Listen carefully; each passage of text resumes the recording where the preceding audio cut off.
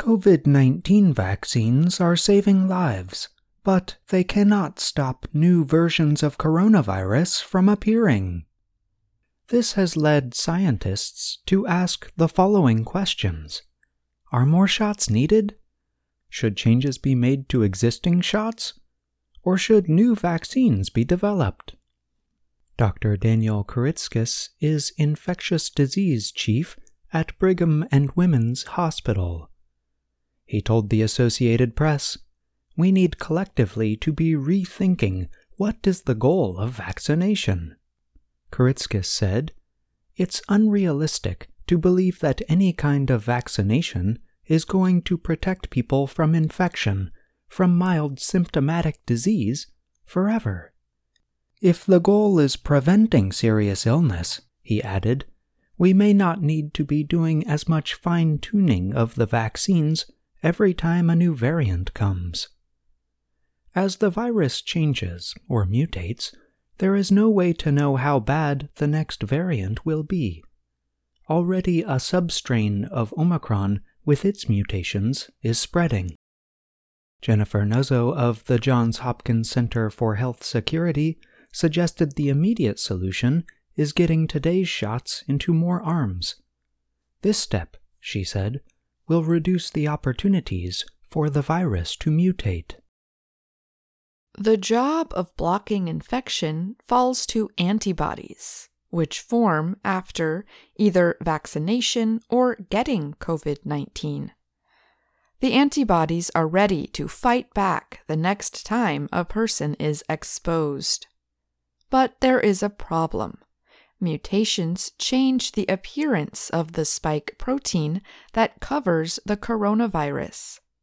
That is why Omicron was able to break through that first defense. Also, the immune system is not designed to always be on high alert, so the antibodies that fight off infection decrease over time. Thankfully, a part of the immune system called T cells helps prevent an infection from turning into severe illness.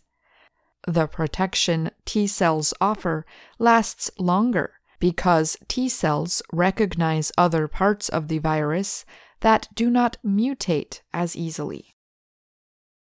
In some countries, people are getting a third shot, and in some cases a fourth shot, to fight against decreased immunity and new variants.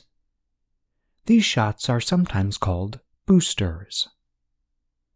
The booster further strengthened protection against serious illness, but research has shown that protection against symptomatic disease from Omicron is only about 70%, not as high as 94% against earlier variants. Dr. Paul Offit is a vaccine expert at the Children's Hospital of Philadelphia.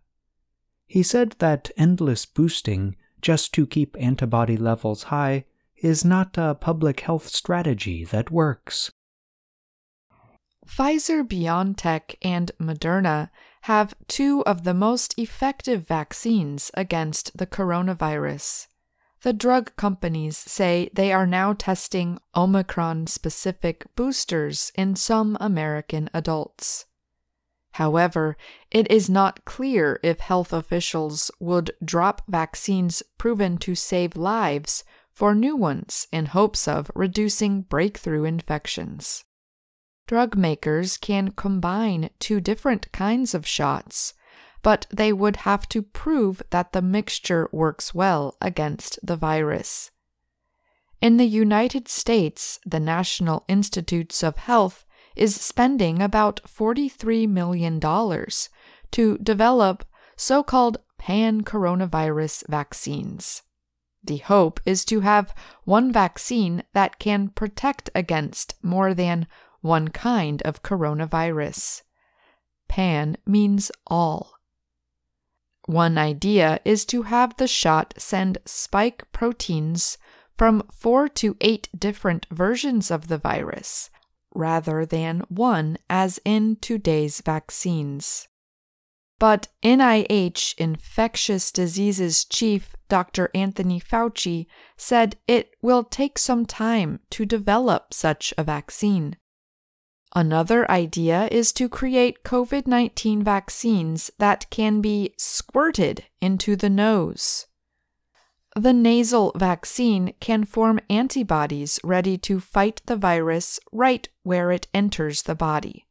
This kind of vaccine is harder to develop than injected vaccines, but several companies, including India's Bharat Biotech, have started research.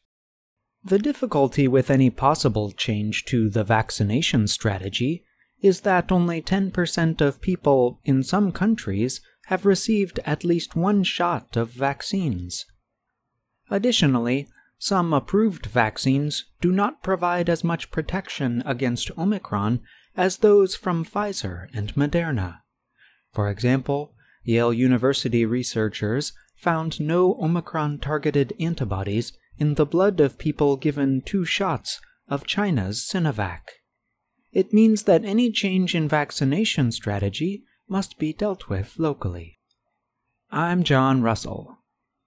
And I'm Ashley Thompson.